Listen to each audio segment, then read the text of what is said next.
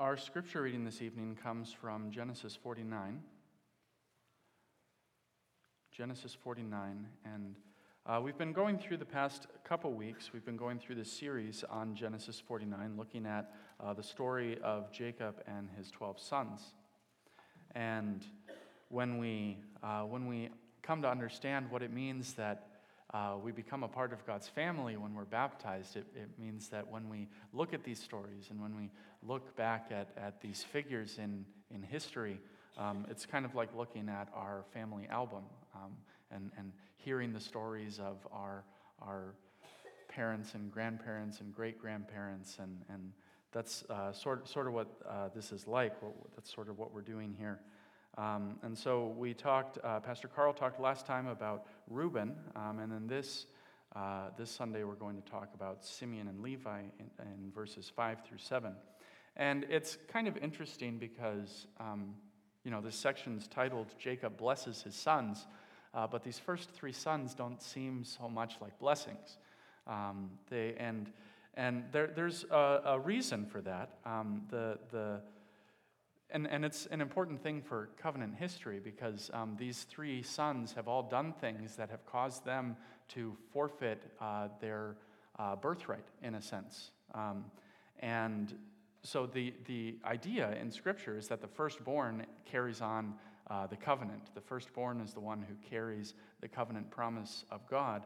But Reuben sort of forfeits that privilege and responsibility by defiling his father's bed, and Simeon and Levi forfeit that responsibility by their wrath and their anger. And so the covenant responsibilities fall to Judah. And that makes sense later in the Bible as to why King David comes from the tribe of Judah and why eventually Jesus, the Messiah, comes from the tribe of Judah. It's because Judah carries the responsibility and the privilege of the covenant. I don't know if I talk about that later in my sermon. I'm just sort of talking now. So let's pray, and then we'll read verses 5 through 7 of Genesis 49, and then after that we're going to read Genesis 34 so that we have a little bit of a context of why Jacob says these things to Simeon and Levi. Let's come before God in prayer. O Lord our God, we thank you for the great stories that are told in Scripture. We thank you for the way that they teach us about what it means to follow you, for the way that they reveal to us the dangers as well as the blessings that may face us in life. Lord, we pray that as we read what might be a difficult text, that you would send your Holy Spirit to us so that we may draw from this a true teaching about what it means that you are our God and that we are your people. We pray that through the example of Simeon and Levi, you would convict us of our sins and assure us of your forgiveness in Christ. We pray all of these things in his name. Amen. Genesis 49, verses 5 through 7. These are Jacob's words to his sons. Simeon and Levi are brothers. Their swords are weapons of violence. Let me not enter their council. Let me not join their assembly. For they have killed men in their anger and hamstrung oxen as they pleased. Cursed be their anger so fierce and their fury so cruel. I will scatter them in Jacob and disperse them in Israel. And then if you'll turn to Genesis 34, a few pages earlier. This is the story of Simeon and Levi's violence that Jacob condemns.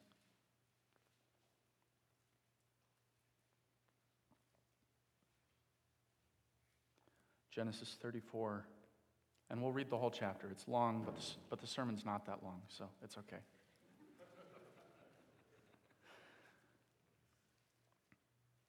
Now Dinah, the daughter Leah had borne to Jacob, went out to visit the women of the land. When Shechem, son of Hamor the Hivite, the ruler of that area, saw her, he took her and violated her. His heart was drawn to Dinah, daughter of Jacob, and he loved the girl and spoke tenderly to her. And Shechem said to his father Hamor, "Get me this girl as my wife." When Jacob heard that his daughter Dinah had been defiled, his sons were in the fields with his livestock, so he kept quiet about it until they came home. Then Shechem's father Hamor went out to talk with Jacob. Now Jacob's sons had come in from the fields as soon as they heard what had happened. They were filled with grief and fury because Shechem had done a disgraceful thing in Israel by lying with Jacob's daughter, a thing that should not be done. But Hamor said to them, "My son Shechem has his heart set on your daughter. Please give her to him as his wife. Intermarry with us. Give us your daughters and take our daughters for yourselves. You can settle among us. The land is open to you. Live in it, trade in it, and acquire property in it."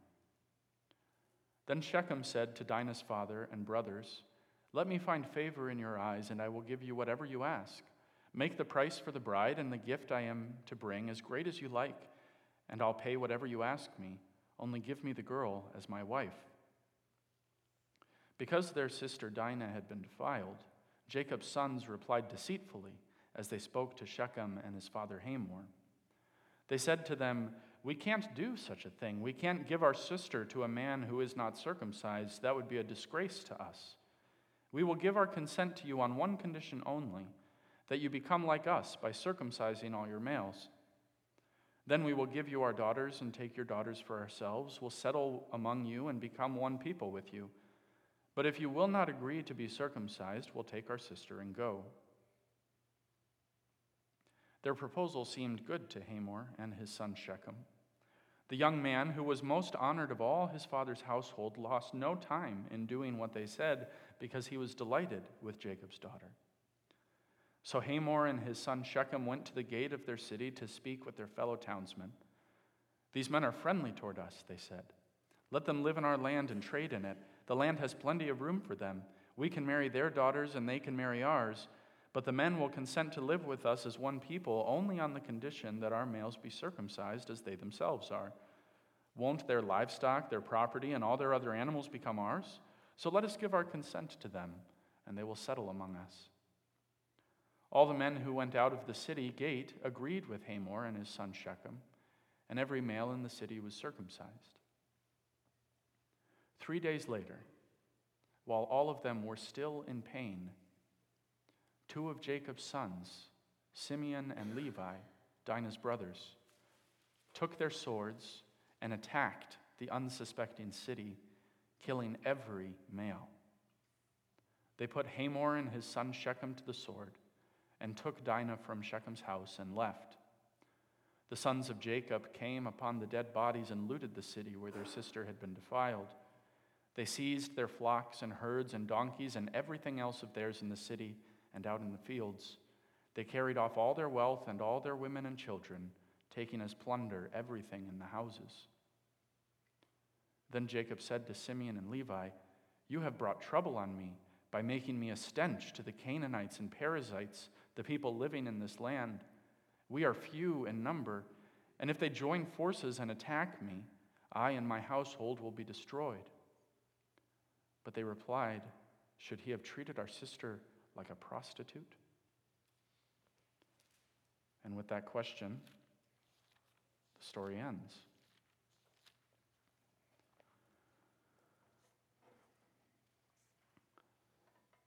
Sisters and brothers in our Lord Jesus Christ, what we have just read is a chilling account of the spiral of violence that so often plagues our world.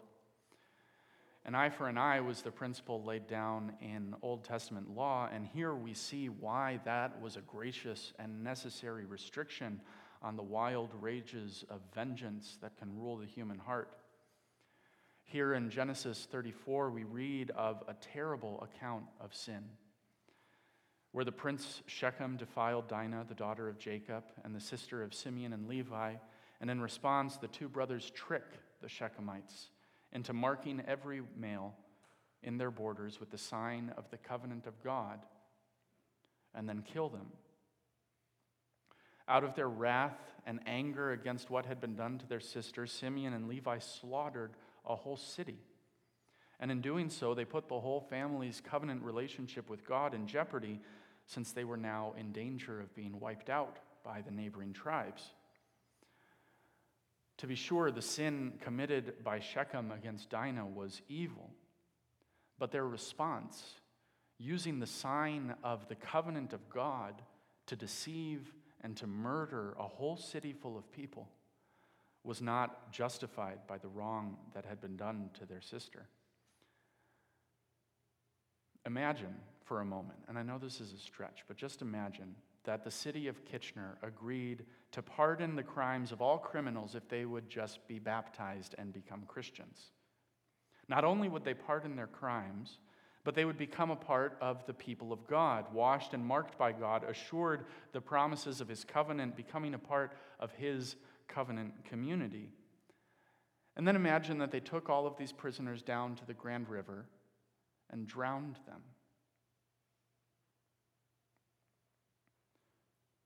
It wouldn't just be a crime against the poor prisoners who had been tricked and murdered. It would be a crime against the covenant promises of God. It would defile the sacrament of baptism. But that's exactly what Simeon and Levi have done. They've taken the promises of God, they've taken the sign of the covenant, and they've used it to deceive and to murder.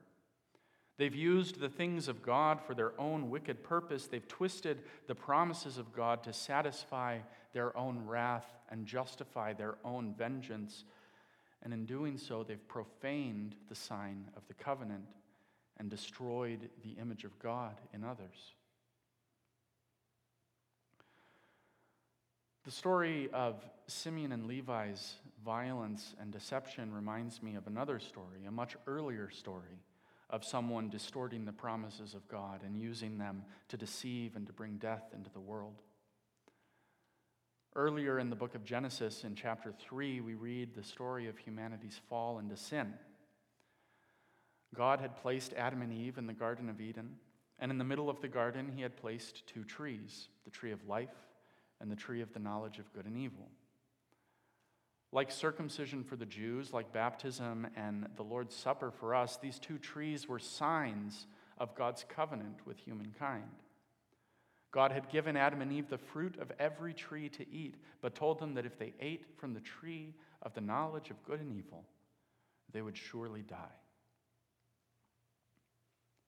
But the serpent, Satan, twisted the words of God. He asked Eve, "Did God really say you must not eat from any tree in the garden?" And when she corrects him, telling him that God told them they could eat from any tree in the garden, but if they ate from the tree of the knowledge of good and evil, they would die, Satan says, "You will not surely die. For God knows that when you eat it, your eyes will be opened and you will be like God, knowing good and evil." And so Adam and Eve ate the fruit because Satan tricked them into thinking that they would be like God. Satan used the signs of God's promises to further his deception, and so death came into the world, and humankind was cut off from God. This spiral of violence that we see here in Genesis 34 is something that's recorded throughout the Bible, and it's something that still affects us today. We see this all over the world.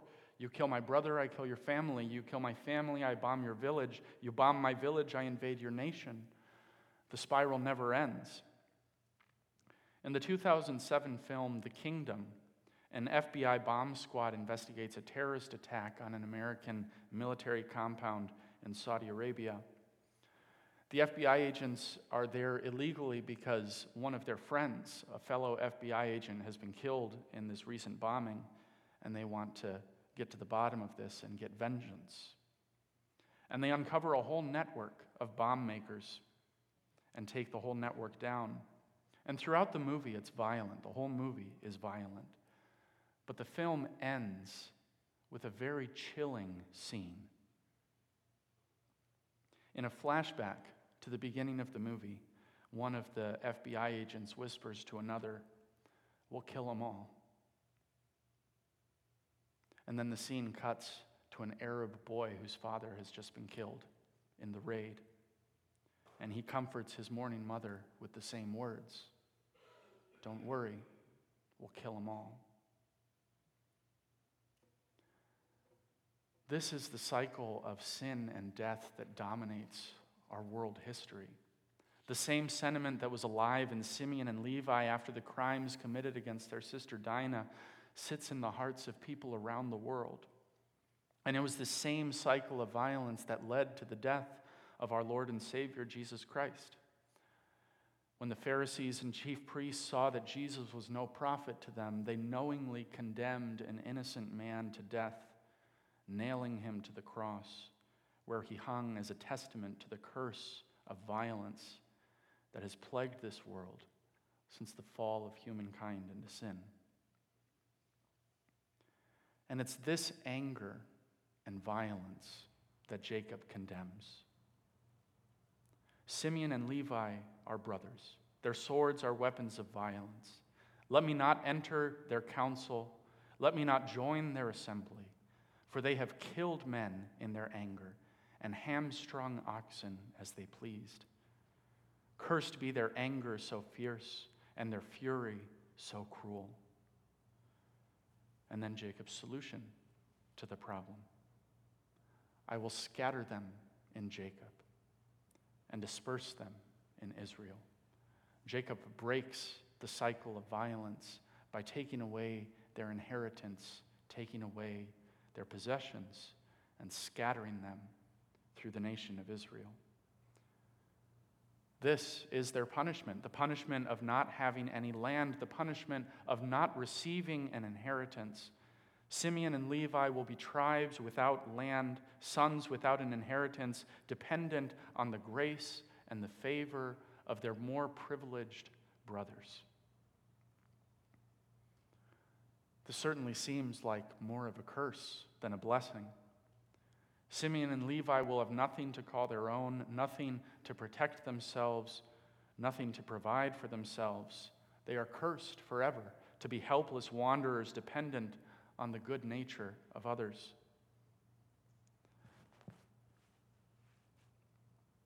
But within this punishment, there is a blessing. And it's a blessing that becomes clear as we look at the history of the tribes of Simeon and Levi. In dispersing Simeon and Levi, Jacob takes away their power, and he breaks the cycle of violence.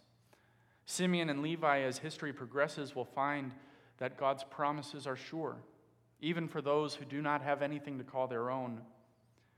In Exodus 32, the tribe of Levi is given the order of the priesthood. The tribe of Levi, even though they had no inheritance, even though they had no land, became set apart for the Lord.